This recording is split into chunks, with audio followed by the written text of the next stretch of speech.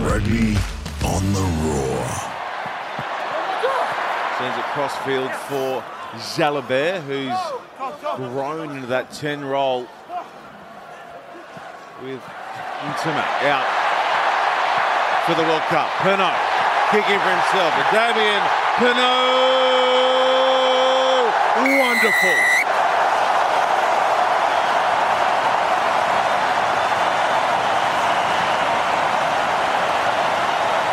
That's just individual brilliance from Damien Pinot.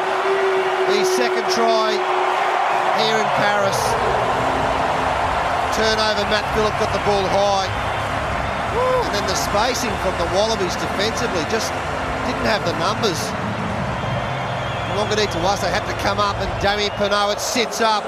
Superb for the Frenchman. Yeah, just brilliant from Damien Penaud, capping off a rampant win for France over the Wallabies in this morning's final Rugby World Cup warm-up match in Paris, and wrapping up a weekend of great performances, of shock results, and plenty of questions for more than a few front-runners as well. Brett McKay with you for the raw.com.au, Australia's biggest sporting debate, powered by ASICS, and I'm joined by my regular Raw Rugby podcast co-host Harry Jones for the instant reaction to France's 40-17 win over Australia at the Stade de France in Paris. What did you make of that one, mate? An interesting game. It feels to me like 40-7. Maybe this is the Australian view on this sort of thing. 40-17 doesn't feel like a reflection of that contest.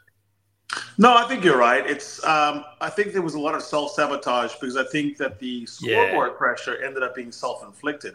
When you keep missing kicks, and at some point it was 1 try to 1, and there were 4 made kicks and 4 missed kicks, it looks like a bigger scoreboard gap than you have. Then you have, I think you had a period of pressure from 40 minutes to 50 minutes, which was very well conceived. Wallabies were within the red zone for almost all that time, pushing and did not get points. Then you knew the floodgates would open. Okay, that's almost inevitable. But, I think you could look at that period of time and say, had they gone differently? The other part I would say is there were a few aspects, the scrum, notably.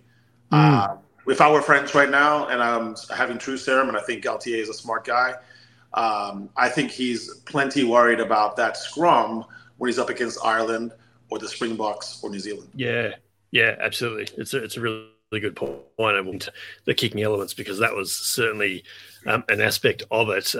This isn't quite the full instant reaction format that you know and love. Instead, it's just the two of us coming together for a bit of a short, sharp, some immediate thoughts after this game. Rugby World Cup warm-up. We're not quite in full World Cup mode. A bit of a sneaky 8-9 combo, mate, off the base of the scrum to fire into a full 2 months of Rugby World Cup attack. That's the way I'm seeing it. That's fair, isn't it? Stop slapping my bum. I'm keeping the ball in to milk the scrum penalty. Exactly. Let's get into it. We'll kick off with a headline as we normally do, and I've got one for you. My headline editor has supplied this one for me, and I like it a lot. And it's simply, Wallabies should kick themselves over missed opportunities, but they'd miss. Not bad. And that not sort bad. of speaks for the game, doesn't it? Like Carter Gordon missed 2 out of 3 penalties, missed at least 2 out of 3 conversions that missed at least one of the penalty, maybe a couple of penalties. You can't be leaving 10 and 12 points a game on the field in a World Cup. Yep. Mine, big letters, is not so flash. The secondary capitalized headline would be wrong Kiwi brought to camp. You look back at 29-30 against France, Dave Rennie, and that was the way to play. I thought there were large portions of this game that suffered from Eddie Jones's selections. They were wrong-headed, and they showed up exactly in this match. Will they show up in Georgia? No. Will they show up against other teams? No. But against the big boys, having a naive playmaker, just sometimes Kellaway was having to play for 2 people because Vunivalu was in the wrong place a lot. I'm not sure if it was Vunivalu's problem or someone's problem, but he was in the wrong location. So let's touch on this, because I've made this observation before about the Wallabies' defensive setup, and I noticed particularly Marika Korombete in Melbourne was defending sometimes 2 and 3 players in from the left edge, and New Zealand that night scored 2 or 3 tries down his side. The same thing happened again tonight in this game in Paris. Vunivalu was stationed often at the 13 channel in 30, 35 metres, and Andrew Kellaway is left to try and defend, he's one man coming up against 3 at one point. Like, how is he supposed to defend that? Yeah, Kellaway was basically a guy on the boundary cutting off 4s and 6s.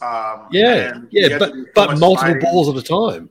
Yeah, I would love to see his GPS. It had to be a 10K at full speed. The French have the longest kickers in the game with Ramos, with Dupont and Jalibert. So they're just booting. I mean, so does Ficou. They were just booting the ball so far. So Kellaway could never really stay at home or launch a counter because he had too much to cover. I thought that was horrible. And also, I did think that there were just moments that calm was needed. I think particularly right now when Tate McDermott had an offload miracle try when they had the ball down 5 meters from try line, there were just moments where you looked at a younger team playing a more experienced team. And I don't think the French are that experienced, by the way, compared to the Irish Springboks and the All Blacks. But you could tell the difference of people who had been in big matches before. The French were patient. They knew their time would come. They knew their time would come to throw miracle offloads. But I think the Wallabies, from the jump, when they had some moments, they were trying too hard. They were overeager. Yeah. You've just while you've been talking there, I quickly just looked up the Wallabies listing going into this match, and Tate McDermott has 25 tests, Jordan Petaia has 27 tests, Andrew Kellaway has 23 tests, and the rest of them, you're talking 17 tests between the rest of the back line. Carter Gordon had 4, Vunivalu had 2, Fekete 5, Nwang'inituwaze 6. So it's no wonder that looked like a very green back line, because it just was. That was the reality of it. Well, let's sort of break up the Wallabies' positional blocks, if you like, in terms of stocks rising and falling like we kind of normally do. We'll start with the tight 5, because I actually thought they were pretty good. The scrum was excellent. Certainly the starting front row did a real number on the French scrum. Line out was a worry. There was a couple of times there back to back. Parecki's throw was picked off, and mostly because they were throwing to Tom Hooper a lot at the front. So they just got up in front of him in the end, didn't they? Yeah, it was hard to know. They were just trying to work Hooper into more of a line-out forward, and they went too much, but it was too telegraphed. I think you'd have separate ratings for rising or falling on Parecki and Fessler if you were speaking of their throwing versus their actual general play. I thought their general play was quite good, and I thought that Parecki in particular carried hard. I thought Fessler brought a lot of dynamism. Angus Bell was my best Wallaby for the match, because he was fantastic. I'm not sure if it's rising because he's been in form, but he really did seem to have the upper hand throughout on Gros. That is the replacement for Baye. Cyril Baye is a big loss for the French, I think. Bell had him on the bind, Bell had him on the lift, Bell had him on the angle. He seemed to be able to toy with him, and then I thought he also carried well.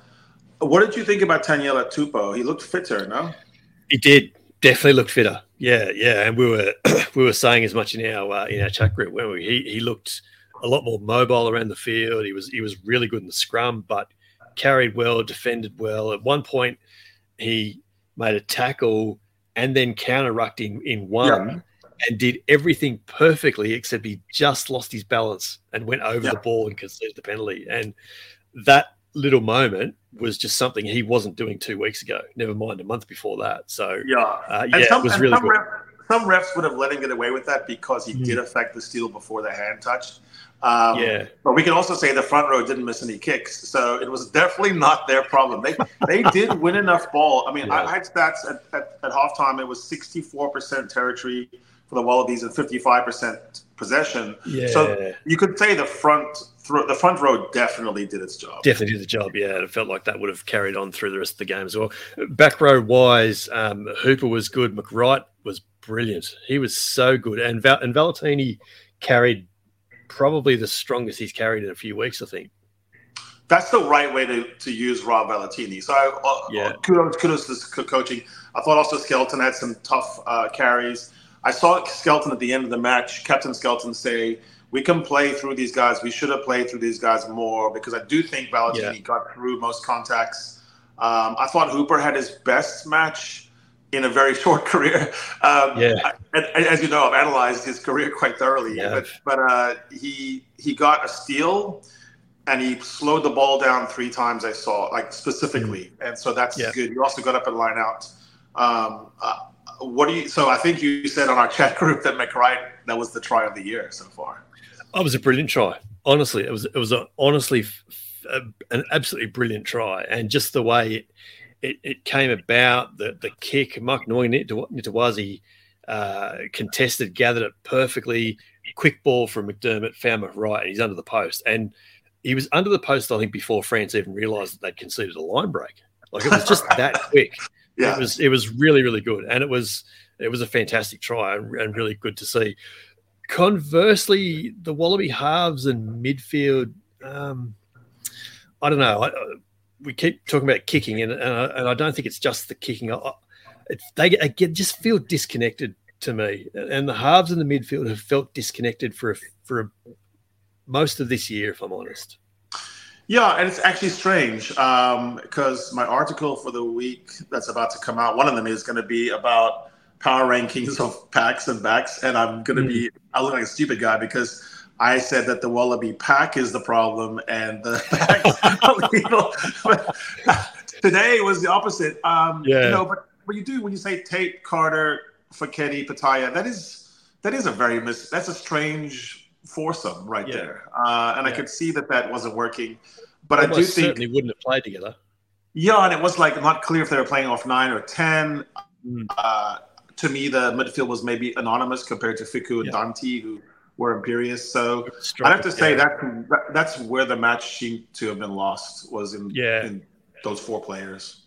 Yeah, it feels like when France made big inroads and made line breaks, it was through that center channel, wasn't it? So can we talk about Carter Gordon's setup? Okay, so the guy strikes the ball beautifully, so that's not the issue. He's a little bit like goal kicking, He's a bit like Mani Libok in that he always strikes the ball well. It's a pure strike. Yeah.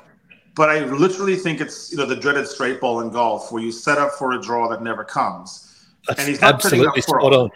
He's not setting up for a snap hook. He's setting up for a gentle draw, and it's really not coming. Yeah, he's setting up on the right hand upright, hoping to shape it in, and it doesn't move. That's fixable, right? Because Ramos sets up as square as anybody. He sets up like Johnny Sexton, where he's literally going to take a little bit off the kick. He knows he's going to make it. Yeah. It looks like to me that that is something that could be fixed. And because of the selection, I guess you have to fix it. I mean, again, you have to fix that. You look at Ramos tonight. You look at Jaminet when he come on later, and I mean Ramos hit a post, and then he did miss the kick late, but he just never. Apart from the 2 times that he did miss, he never looked like missing, which is a funny thing to say. But I know what you mean. Yeah, and so I think that's the problem for Carter. And look, I'm not bashing the guy. It's so early in his career. You wouldn't be expected to make these kinds of kicks. It's when definitely you're only 2 or 3 years, but it has to be fixed, right? And then on Tate McDermott, I just thought a couple of things. The one thing was he was too hair on fire on some of his breaks and his snipes. Some snipes are not really going to work at this level most of the time. It's not like we're playing a Reds derby. And then the dumb block where Kellaway got hit in the air, that was just unbelievably stupid. I'm sorry, but you cannot do that in the World Cup. It was stupid, and it was almost dangerous because Kellaway ended up. Because of McDermott's blocking line, and I can't think which French player it was that he sort of knocked off target, but the effect of that was that Kellaway sort of came down, won the ball, made contact with the French player, and then came down on his back. And nasty. Of the back 3, I've got to say the back 3 all played very, very well. Kellaway and Nwangi Ntawazi's combination is very, very good. As a 14-15, they are very good. But full credit to Suliasi Vunivalu, that was by some margin his best ever Test match for Australia. He was very, very good. I thought so too, and he showed more spatial awareness. There's still some times on defense that I think he gets lost, but you can see that he is a weapon in the air. He's definitely more comfortable than the French were. I thought that Villiers, he's a stud, but he's so short compared to who the Irish commentator actually that I was watching called Vulu Vulu. That's what he called Vunivalu, and never got it right the whole match. But Vunivalu looks very, very comfortable in the air. He reminded me a little bit of, like, was good in the air. Yeah, he was good in the air, and they kicked to him, which was good to see as well. He was named on the left wing. He wore number 11, but he was never spent any time on the left wing. So I don't know why we bother with these kind of shenanigans, because anyway, but that also speaks to Nwangituwazi's versatility, that he could switch to the left wing like he did tonight and play just as well. So he was still playing as the hybrid 14 fullback, but he was doing it from the left, which takes some doing when you think about it. Yeah. So what we're really saying is the front row, the Lucy's, and the back three actually had a rise, but it didn't reflect on the scoreboard. And that's because the rugby's a funny game on scoring, where you're basically evens. It should be 16-13, but you're not. Yeah. Then you control the first 10 minutes, but you don't score. You have a yellow card that sort of impinges on your progress. And you look up and it's suddenly 40. And it didn't feel like a 40 match. Yeah. That's it. Here's Tate McDermott speaking to Justin Harrison on the Stan Sport coverage in Australia. Well, Tate, mate, tough game today. Right in the fight. Looked like some missed opportunities. Yeah, 100%, mate. I mean, there was a couple of penalties that just relieved pressure, and against a team like France, with their pack and the skill of their backs, we just gifted them field position. And to their credit, they capitalised on those errors. We heard Eddie Jones talk about the next game is the most important game, one game at a time. Georgia now, what do you do with this group to turn it around? Well, I mean, it's a classic one. We've said it quite a bit, but the solutions have got to come from the group. Eddie's doing his best for us, but we're just letting ourselves down out there. There's times where we're walking. You can't afford to walk, particularly in the big games coming up. So like you said, we've got 2 weeks to find a solution for Georgia, because they're a bloody good side. So we got to make sure we front there, and it's going to start Tuesday when we hit the training paddock. How about Sully? One of the best games we've seen him in a Wallaby jersey. Yeah, mate, really happy for Sully. He's come a long way. He's had a tough old journey, particularly in the gold jersey, but he was outstanding there today. So we need more people like him turning up, wanting to put on the jersey and perform for the country. Well, head up, mate. We're right with you. So, mate, all Australian eyes will be on Georgia there, as Tate McDermott has said. They'll play them in a fortnight. A quick comment, what did you make of France all up? They obviously play New Zealand in a fortnight now in the opener. So I think it's a disco. You're playing. It's all exciting. You sing the anthem about beheading and drinking other people's blood. It feels great, right? I think Galtier and Servat are very smart operators, and they know that set piece is a problem. Way too easy for Angus Bell to milk penalties. So you just project forward and you say, against Frank Malherbe and Steven Kitsoff, what does that look like? It looks like you get knocked out in the quarterfinals. I also think the one thing is I don't think they would look at the first half and say that was a properly played 40 minutes for them. And they would probably look at the final 20 and go, I'm not sure that's going to really be on offer against Ireland.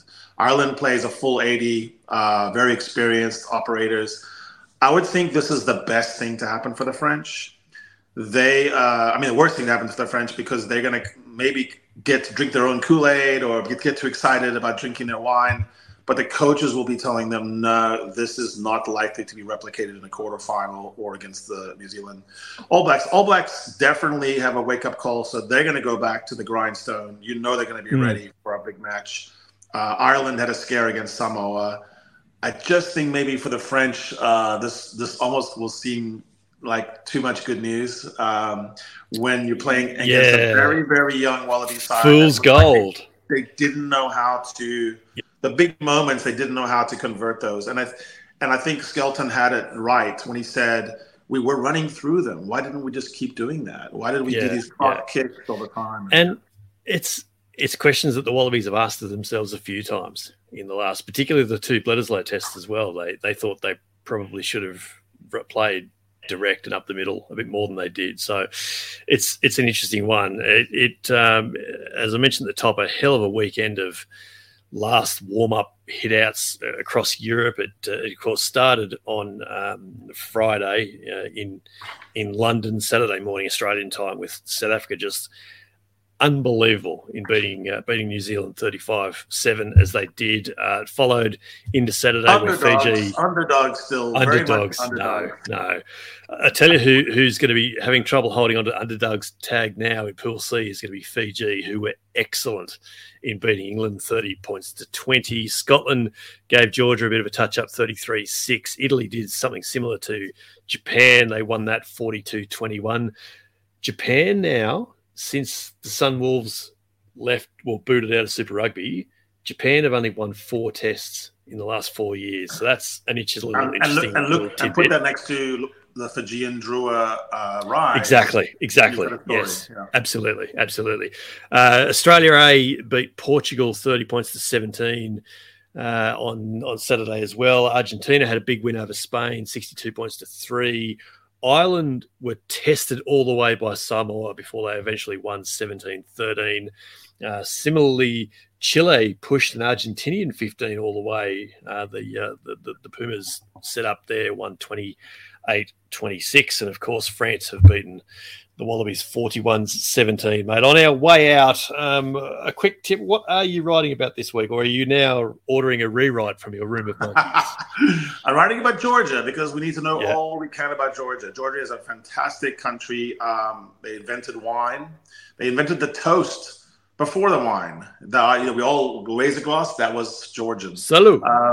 And also they have a proto-rugby game that doesn't exist anywhere else, where hundreds of people gather in a small village. They take a 16-kilogram leather ball filled with dirt and wine, and they have to mush it, maul it, and just drive it into a sewer over a cistern with jagged edges all around. People die in it, and then they end up celebrating on the grave of the people who died in times past. So let's just say that's why the Georgians are good at scrums and mauls.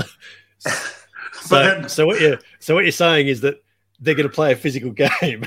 Yes, a very sweaty, hairy man game. It'll be a good. Oh, I look forward to that. I'm going to work in a theme coming from the US political sitcom Veep into my column on Tuesday, and I will leave it at that. Just tease that. I see the tie-in because the Seinfeld episode, was it the Seinfeld actress is on there? Yes, right? Yes, that's true. Julia Louis-Dreyfus. Yes, continuity with change. I'll just mention that. But, mate, I think that is us done for another instant reaction after France's 41-17 win over the Wallabies this morning in Paris, the final Rugby World Cup warm-up match before the tournament starts in less than a fortnight. Thanks, mate. It's been an interesting chat. I'm really into the World Cup now. This is just whetting my appetite. It feels like we're in. We get a weekend off, and then it feels like we're into it, doesn't it? Yeah. But we will have all the fallout today, tomorrow, and throughout the week on theraw.com.au, Australia's biggest sporting debate, the home of all your favourite Rugby World Cup analysis and opinions and conversations. And do keep an eye on The Raw as well, with the unveiling of The Raw's greatest ever Wallabies Rugby World Cup 15 now in progress. Thanks so much for your company. Harry and I will be back on Wednesday morning, Australian time, for another great episode of the Raw Rugby podcast, powered by Athletics, where we'll speak to the new rising star of Stan Sports Wallabies coverage, and for which we're eternally grateful to his people for squeezing us in.